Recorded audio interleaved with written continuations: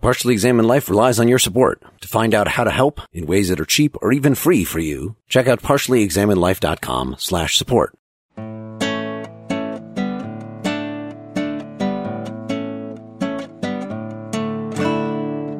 You're listening to The Partially Examined Life, a podcast by some guys who at one point set on doing philosophy for a living but then thought better of it. Our question for episode 198 is something like, what's the relationship between the one and the many, or maybe does Plato's theory of forms make any sense? And we read Plato's late period dialogue Parmenides, written maybe around 350 BC. For more information, please check out partiallyexaminedlife.com. This is Mark Linsenmeyer, both broadcasting to myself and not to myself, and to you others and not to you others in Madison, Wisconsin. This is Seth Paskin, both his past and his future in Austin, Texas. This is Wes Alwan in Cambridge, Massachusetts. This is Dylan Casey at Rest and in Motion in Madison, Wisconsin. Yes, we were finally going to do some more metaphysics. We had gotten into the philosopher Parmenides last time. This is the Platonic dialogue called the Parmenides, which features Parmenides as a character, written, of course, quite a bit later. And this is probably not actually relating to something Parmenides actually said, but it's in the spirit of the followers of Parmenides that Plato was familiar with. The Eleatics. Because they were really excellent. I thought it was because they were strangers. God, these are some terrible, terrible jokes. They're just awful. Okay. So yes, we previously did The Sophist, a dialogue from somewhere near the same period, which also was getting into a little bit of the problems with the relationship between the theory of forms and the views of the Eleatics. Do we want to kind of spell out what the connection is? You know, if there's any connection between what we just did in the last episode, the actual Parmenides in this? Well, there is in the fact that Parmenides was a big-time philosopher, so to speak, at the time, and certainly held the attention of people who did the kind of philosophical thinking that someone like Socrates or Plato or Zeno or others did. He was a teacher at the time. And it's clear just from the way in which philosopher after philosopher is captured by just the handful of lines from Parmenides that at least there's something worth thinking about. And we talked a lot about that at the last episode. And here the link is, besides there being a character, is you'll at least recognize a version of what you would think that Parmenides might be saying, even if it's not exactly what he says in his poem. Yeah, so Parmenides is considered Plato's icon, the philosopher Plato most respected, also Heraclitus. I think consensus is Plato was thinking a lot about Parmenides and Heraclitus, and in a way was trying to respond to some of those issues. But I guess the full-fledged theory of forms, if there is such a thing, is more considered Plato's middle period. And I think that includes especially the Phaedo. This is a later dialogue that's, along with the Sophist, that some scholars see as the critique of the theory of forms. The Sophist is more of a direct response to the sort of Parmenides that we saw in the last episode. The Sophist directly addresses the problem of non-being and whether there can be such a thing as non-being. And the solution in the Sophist is to point us in the direction of predication and separate that from existential statements. To say that something is not necessarily to say that it's non-existent and so that it's unspeakable, but to say that something is not could be to assert difference. So to say something that is not red is to assert a difference between red, whether you want to think of that as an idea and a concept, and the thing that it's being predicated of. In Parmenides, the dialogue, we don't get anything that looks directly related. And then, in fact, some of what Parmenides say will seem actually contradictory to his project. The first part of the dialogue is a big critique of the forms, but the second part of the dialogue looks like a big critique of the Parmenidean project, which includes this concept of the one. So it's kind of unclear who Parmenides is here and what exactly the role that he's playing and how he's related to the person whose fragments we read for the last episode. You could use that phrase, it's kind of unclear, to describe the whole experience of reading the dialogue. Yes. It's a Byzantine maze. I don't know how you can say that. Seth, what was your impression? Well, you guys know how I feel about metaphysics. I should say more specifically ontology. What's at stake?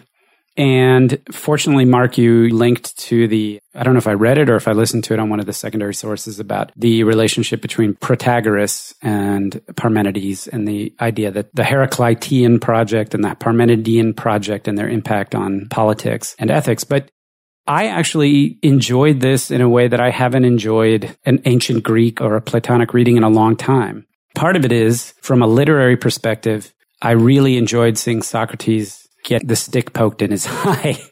There's a turn of tables here that I understand is unique in the Platonic literature, where Socrates becomes the stupid one-line interlocutor and Parmenides is the towering intellect that brutalizes him. But I actually really enjoyed, I know we're going to talk about the first half and the second half and whatever, but before I read all the background story about how this is Plato's late middle period acknowledgement that its theory of forms is not perfect, but it's better than the Parmenidean option of unity of being, blah, blah, blah.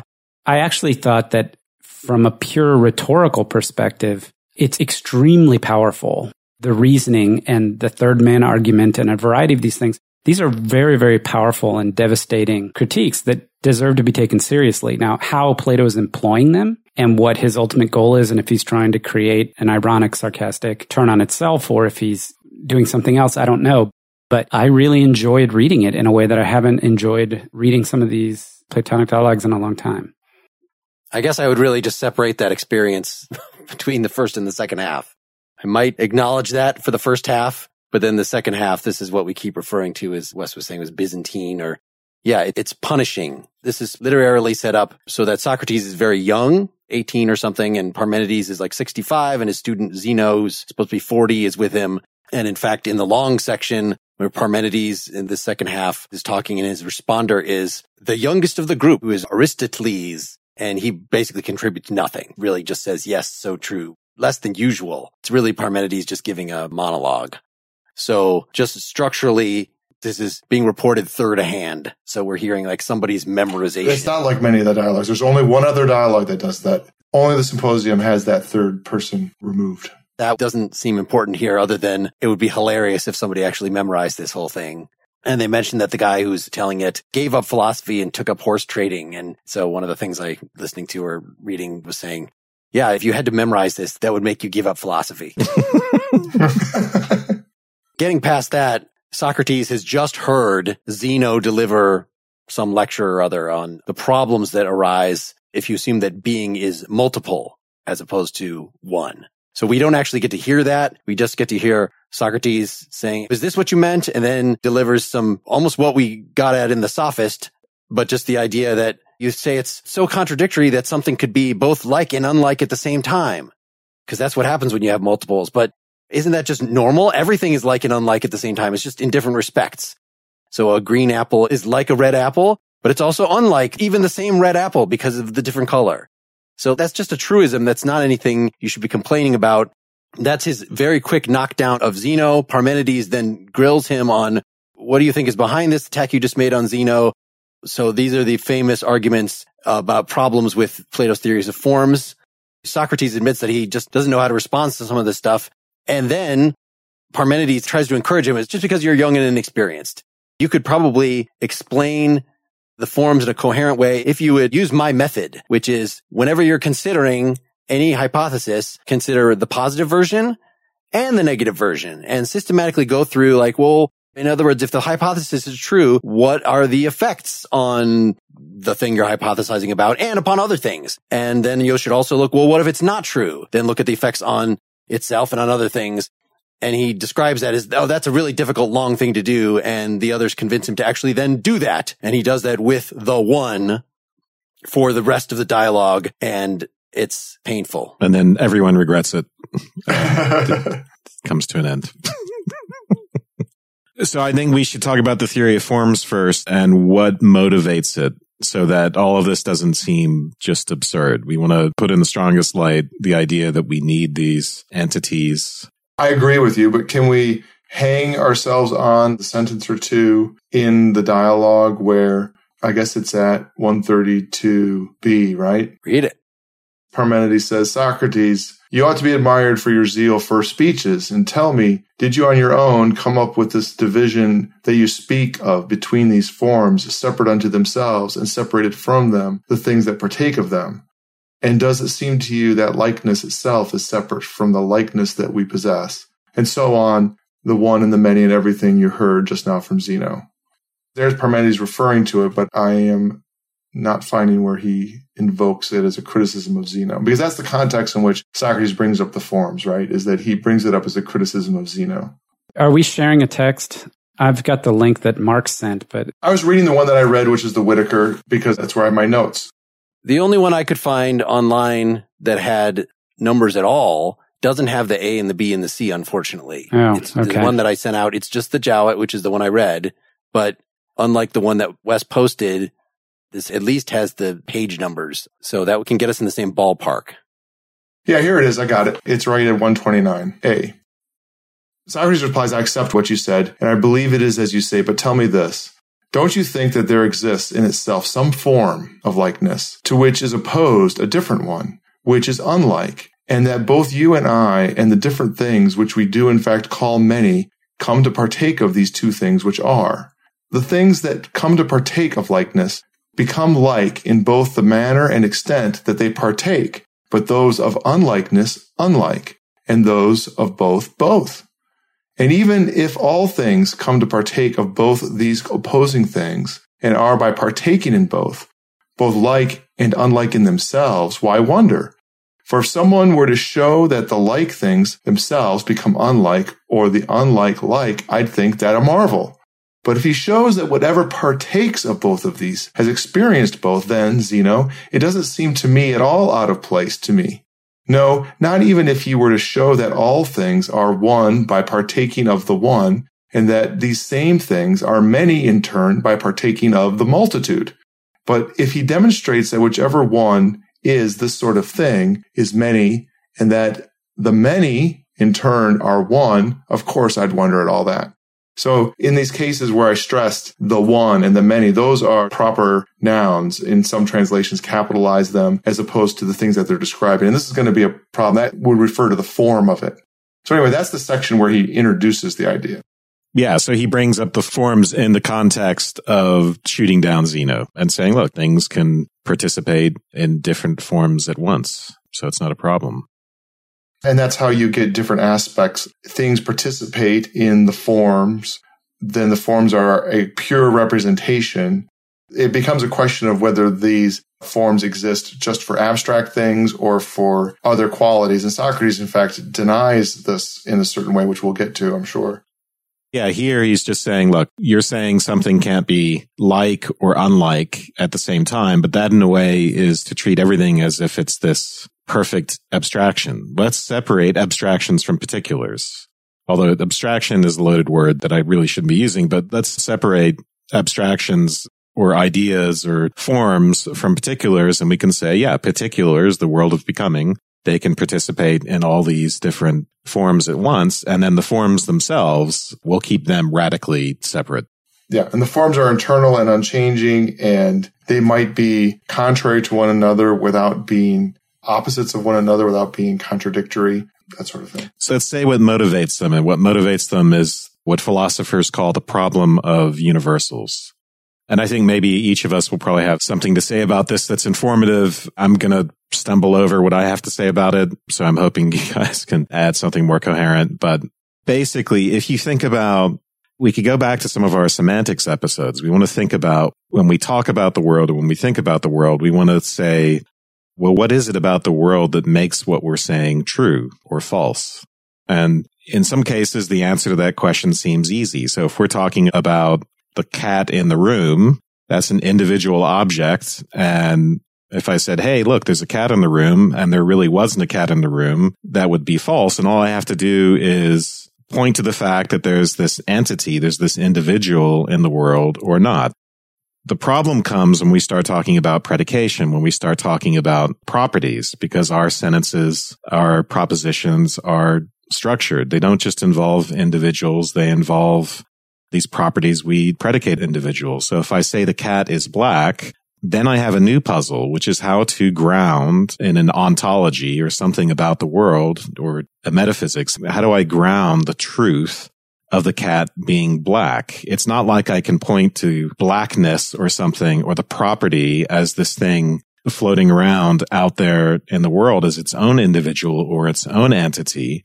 It's puzzling. Now, I might just say, well, look, black is this particular property. The particular black cat has something like a trope or something like a particular blackness that is its property. But the problem with that is black or any predicate, any property is something that implicates other individuals in it as being like. So the individual that's the cat in the particular room, that's the only one individual. That individual is individual. It's not cloned at various different places in the world. But a predicate like black, I can use over and over again of different black things. So inherently, when I'm predicating properties of things, I'm automatically talking about generality. I'm talking about properties that things have in common. And the philosophical puzzle is, how do you account for generality? What is it in the world? I know what corresponds to my names of objects. Look, there's a cat, but what is it in the world that corresponds to our general concepts like black? And that's where we get into what sounds on the face of it like an outlandish theory. Like, okay, well, we need forms. We need these abstract Platonic entities that we can observe in the empirical world that we're not going to find through empirical observation. We need to posit them because we don't have any other way of grounding the truth of what we say about the world. We feel backed into or cornered into saying something that common sense perspective might seem absurd.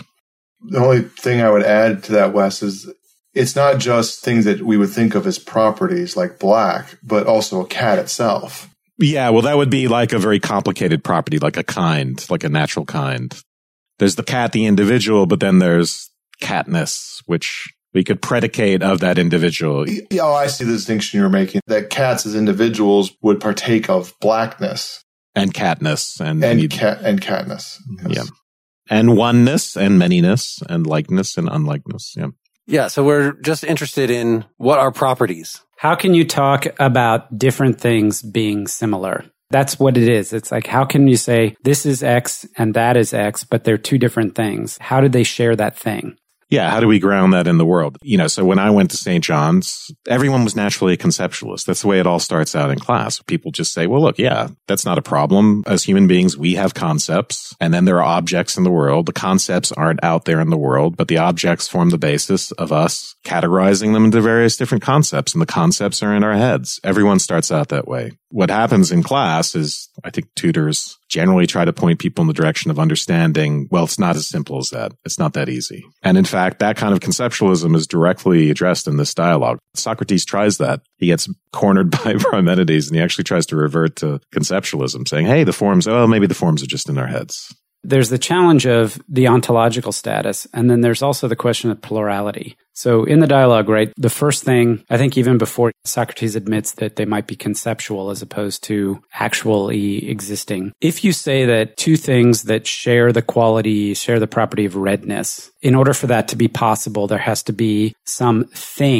ontologically existing thing that is redness. That gets you into a whole world of trouble. But even before you get there, the question is delineating too, what constitutes the thing that qualifies for this formness? I don't know if it's Parmenides or if it's Zeno says, well, okay, so you believe that there's beauty and justice and the good and all that. Those are forms. But what about mud and grass, twigs, whatever? And Socrates says, I'm actually not sure about that. If properties or attributes of things are candidates for forms, are you creating an infinite plurality of ontological entities that correspond to attributes? There's the plurality aspect, and then there's the question of, is it some mind-independent, eternal entity, or is it just simply a mental construct? I don't know where this originated exactly. I mean, we associate with Heraclitus with the idea that if the world that we experience is constantly changing. And so no real knowledge is possible about it, because once you think you've grasped a hold of something, it's changed to something else. That, of course, sounds very foreign to us. Like, no, science is about describing regularities of change. And in fact, on our Heraclitus episode, we found that Heraclitus himself had this idea of the logos, which is the thing that is constant. Maybe it's just a pattern about the flux of the world. This was one of the main things that was driving Parmenides, and that sort of carries through Plato and the Middle Ages and all these other folks, that, the only kind of absolute knowledge you could have, the only true knowledge you could have, the only thing that's worthy of the name knowledge at all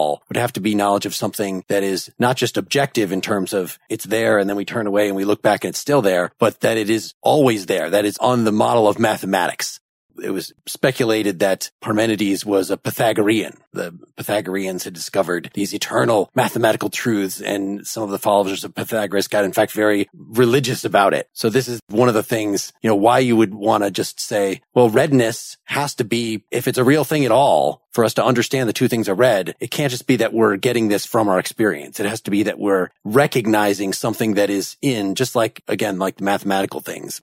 One of the examples that's commonly given with forms is you can describe what a circle is geometrically, but if you just try to draw one, you're never going to draw the perfect circle. So there has to be some way that we recognize that these imperfect approximations of circles are really circles. And Plato thinks this is because we remember the form of circularity. We remember these mathematical forms. So this is part of the reason why he might want to say, he might not be sure, or might want to positively say that, yeah, dirt and mud and things maybe don't have forms, because there's a hierarchy to the forms, that they actually all end up being different reflections of the good. And this is maybe equivalent to, in Parmenides, the one. This is what maybe connects the first and the second half of the dialogue. The second half specifically has to do with Parmenides 1 that we talked about last time. Well, if the forms are various versions of that, various emanations of that, and this is not something that we discussed in this dialogue at all, then you might at least want to draw some line between, this is from the Republic, the intelligible world, right? Mathematics, maybe things like red are in it, and the sensible world. You can come up with properties, grew and bleen, right? Grew means it is green until time t, and after time t, it's blue. I just made up that property. Or is not to the left of, or something like that. There's all these properties you could just make up. Do you really want to say that there's a form for all of those? Well, the difference between the intelligible and the sensible realm maybe doesn't motivate positing a form for every single adjective.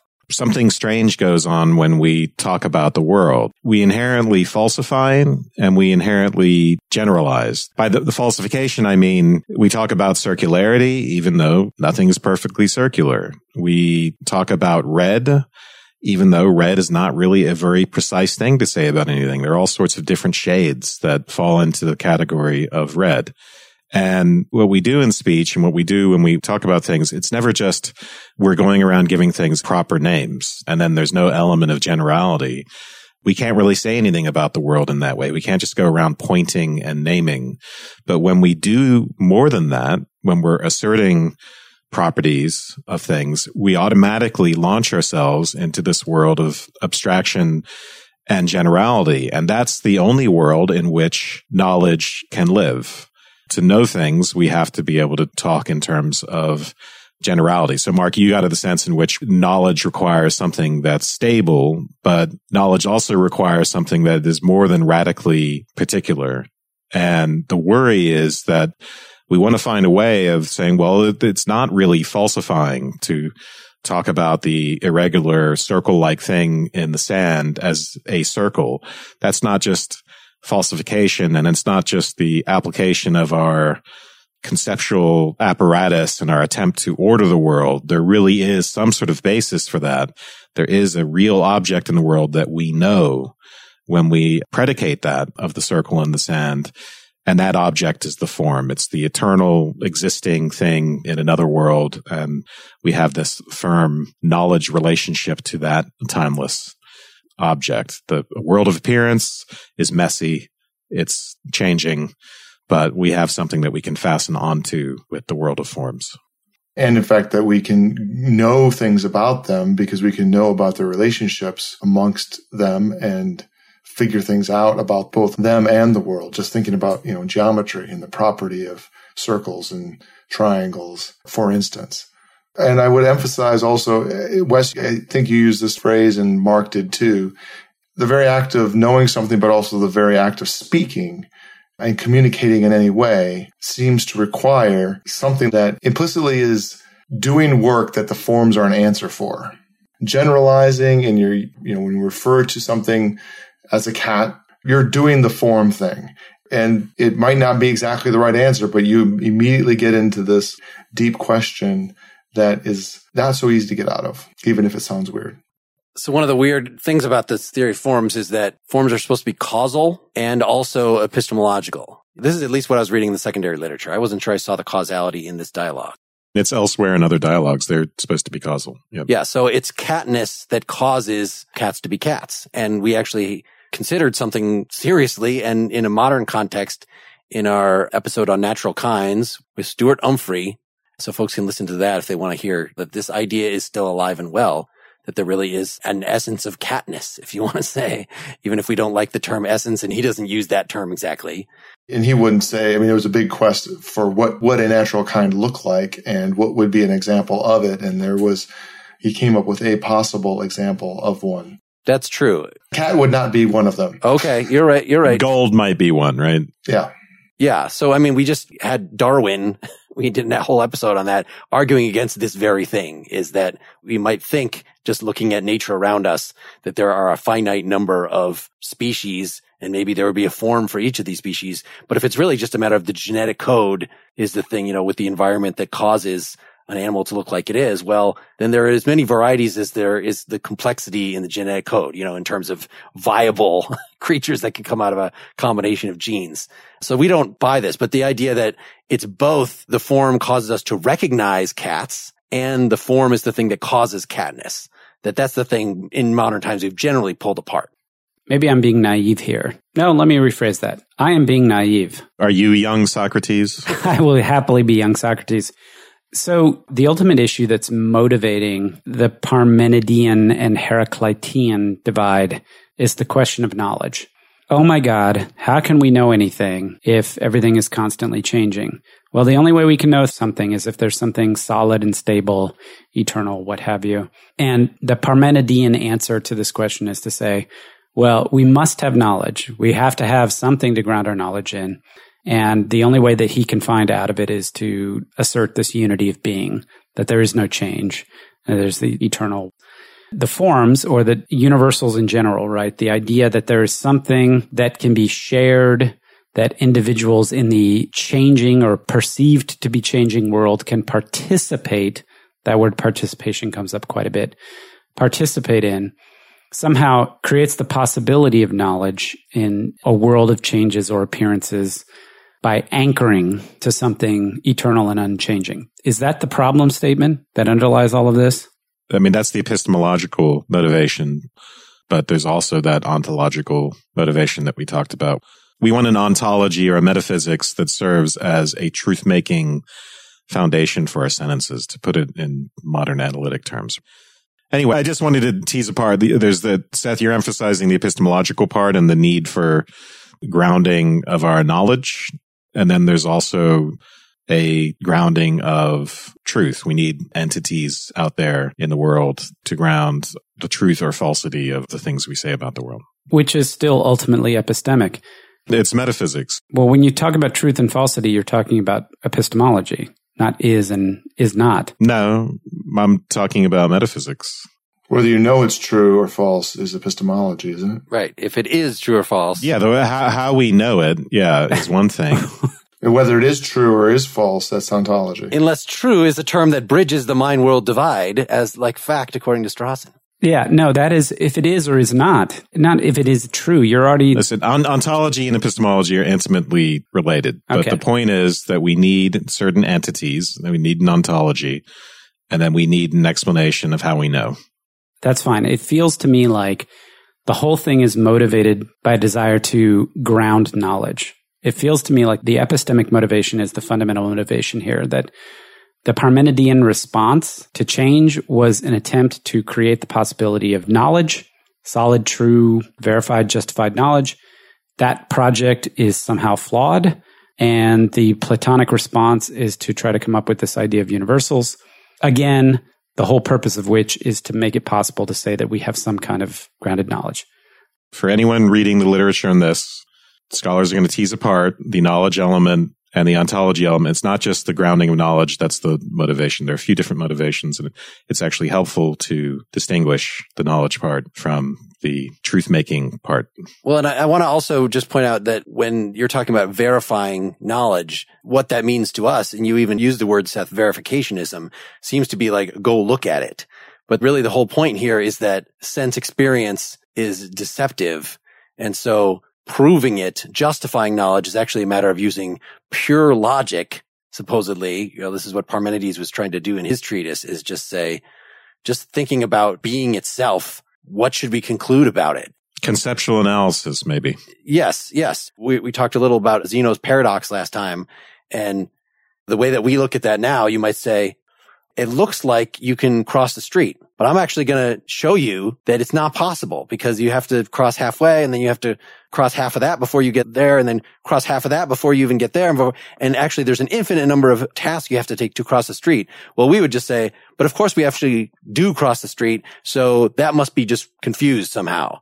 We would just say you need calculus. Yeah, one of the things I just read this week was saying that Zeno and his, the followers of Parmenides was actually using this to say, you think you cross the street, but your senses have actually deceived you. So in terms of what true knowledge is, what verifying knowledge is, going and actually experiencing the crossing of the street would not count according to these, mystics, really. Yeah. So that's just stupid, right? Because, it's like, I'm going to shoot an arrow at you and it's never going to hit you.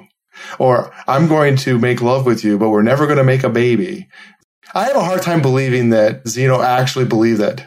Look, Dylan, you live in two worlds at once. In the metaphysical world, you don't need protection. In the real world, you do. Hey, baby.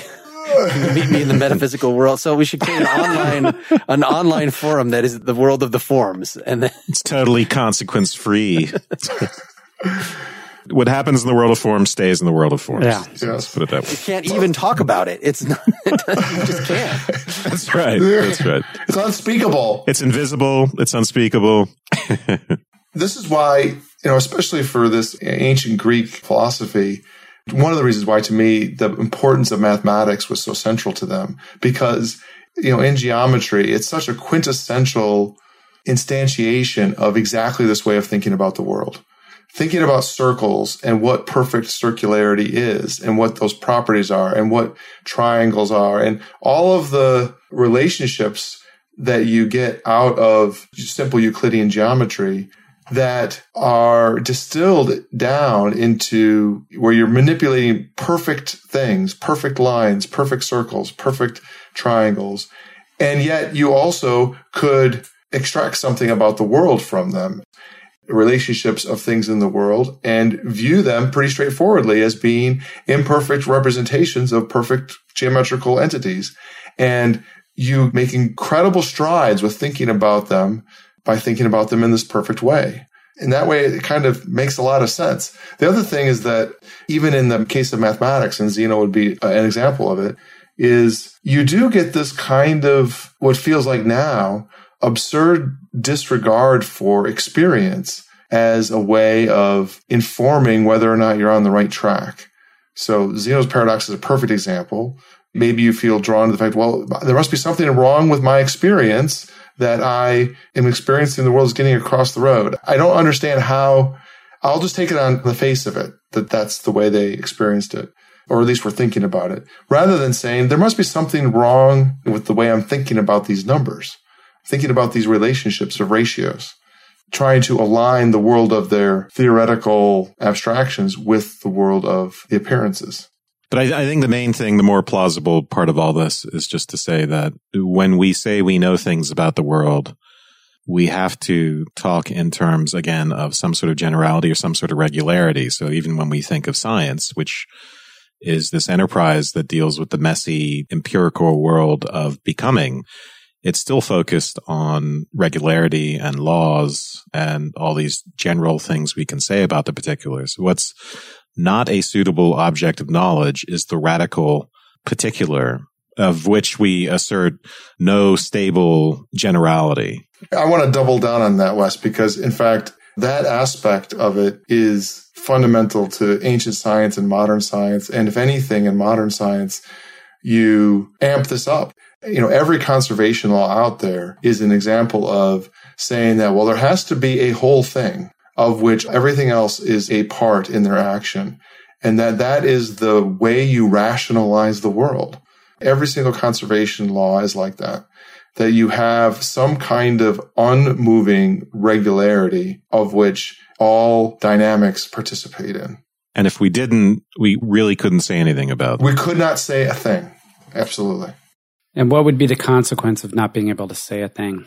You couldn't communicate with one another. You couldn't. A lot of just partying instead, drinking and sex, sensual enjoyment, and that's terrible. We'd all be worms. There'd be no truth drive. There'd be no Nietzschean ascetics to rail against. There'd be no justice. That's true. It'd be all Pythagorean and relative, man.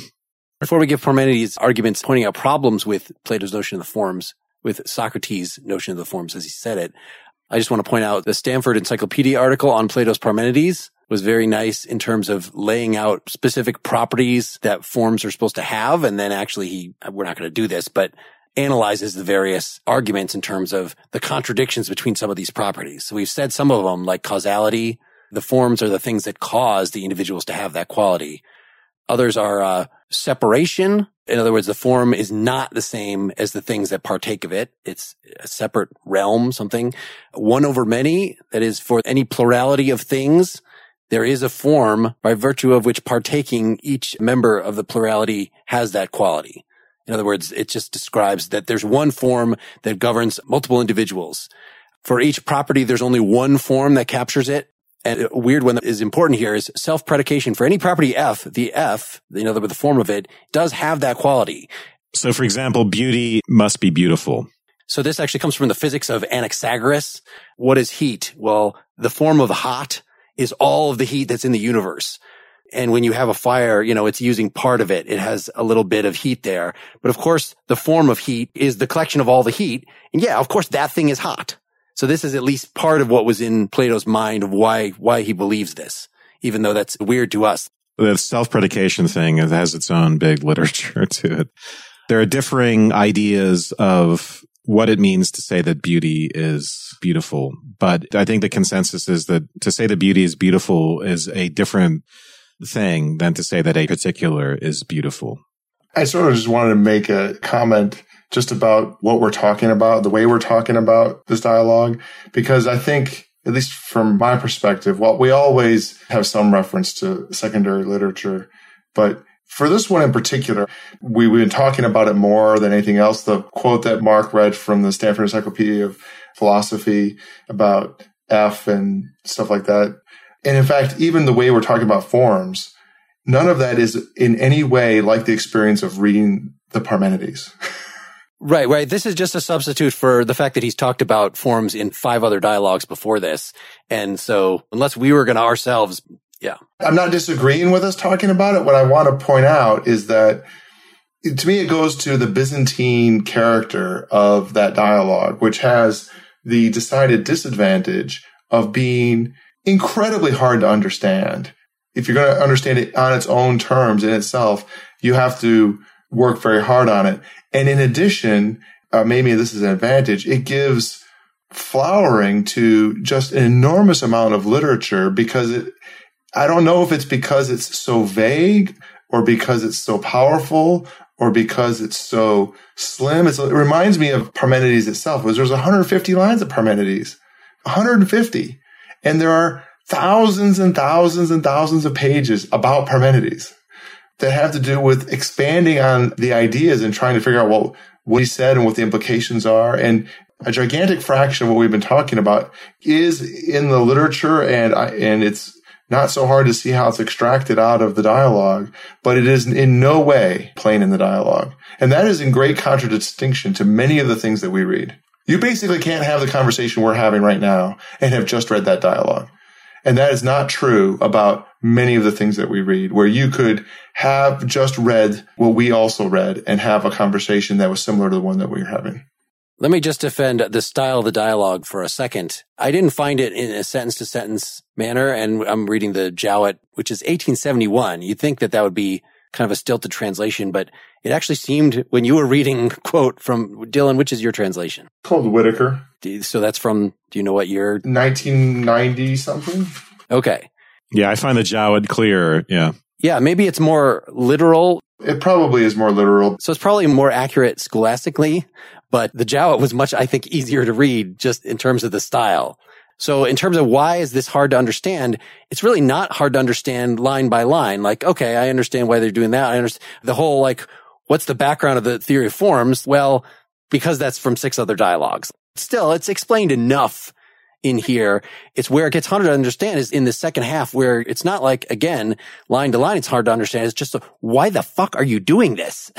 Why are you torturing us? Why is this still going? I challenge anyone to not have their eyes completely glaze over. Seth would take that challenge. Seth read this enraptured, right? With a smile on his face, crying with joy. Absolutely. Okay. This is a complaint I have about reading Plato in particular, but some of these ancient texts. This bit about how you're not allowed to engage with Platonic dialogues themselves. Okay, so first there's the issue of translation. So if you don't read the actual Greek, you're reading somebody else's translation. And like you said, it could be from 1871 or it could be from 1990, each of which has their own baggage that they bring to the table. But the second thing is this discussion of the early, the middle, and the late Plato and how all the dialogues fit together. It feels a little oppressive as an interpretive framework. Like, I get that it's the scholarly thing and they're trying to figure out how these things relate and the evolution of thought. But it really strips some of the joy away from trying to just take the text as it is and try to live within it versus bring some kind of interpretive framework to it. Oh, well, this is Plato defending this. You know, there's that 45-minute lecture, Mark, that you posted where the guy basically says, you know, this is Plato's extended argument that the forms aren't perfect, but they're better than the Parmenidean answer. Seth, I think you are what Zeno calls a partisan of the many in favor of the concrete particular. Ironically, you're reacting to the sort of the way in which abstraction. I get this too. Like, I read too much for this. And I get to the point when I'm reading, especially this old philological, analytic, ancient scholarship, where I feel like all joy and affect and emotional response is just being sucked out of me for this mind-numbing, pure rationality. So I get exactly what you're talking about, but it's because, like we were talking about, we need generality for knowledge, but too much generality is lifeless. So the dialogue is also, it's a dramatic presentation. It's a particular, right? And there's something enjoyable about being engaged with it. How many pieces of secondary literature do you think you suggested and shared with us? I suggested 41, and I at least skimmed all of them. It's funny because this is what I mean by our own interaction with this is so different from what it typically is, right? You would be an example often of someone is that just read the text. Yeah. This is one of those things where I just say, all right, fuck it. I don't understand. I need some other people who have suffered through all of this. I'm just going to be the parasite off of their thinking for once. But then you read some of that shit, like that Stanford article, in the context of academic philosophy, having an analytic philosopher try to explain an ancient Greek philosopher and translate these sentences, like, can we say of being that it is or that it is not, and that it is the multitude and a many, but not also a one. And then to have them try to like semi-formalize that. Well, what he's trying to say here is that of F, that it can be an X. And then you're just like, how is this helping me understand anything? I completely agree with you, Seth. That second half of that Stanford article, I just turned it over and just stopped reading. I got to say, I actually like that just because it schematized. Would. So I listened to the whole thing as an audio book, the whole dialogue, and was just out of my mind by the end. Performed by whom? Performed by Jeffrey Edwards, if you want to look that up. Yeah, I thought you were going to say James Franco. This is a guy who does a lot of LibriVox stuff, and I think I've referred to his recordings before. He just has a weird voice and a weird delivery. Okay, and then we'll like do this. and then it's like this. And you know, I admire the man's dedication. He's done a lot of these things. He's put them out as a podcast, just his audiobooks. Nobody else bothered to do one of this. I'm very grateful.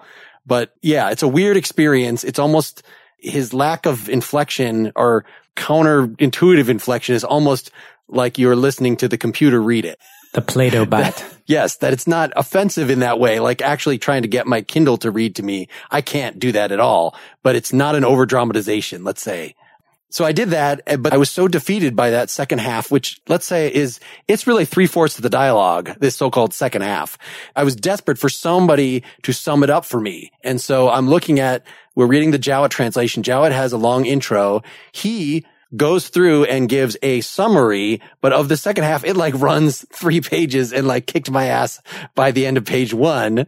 So I was so desperate, but actually the Wikipedia article does a pretty damn good job, like really, really shortening it down and just, there are 3 sections. Here are what they are, you know, but the Stanford had a nice middle way, just in terms of like, okay, here's all the claims that are made. It's not a good way to experience in the first place, but it's a great way to review. Let me put it that way. And I think that probably will get us to the end of part 1. Oh, wow. We have yet to talk about the dialogue. Come back next week and you can hear us actually reading the quotes from the dialogue and giving the positive information that is conveyed in it. Or become a partially examined life citizen and you can hear it all right now, as we're just going to do it a few minutes from now. Why not participate in the like with us instead of the unlike, which is bad? See ya.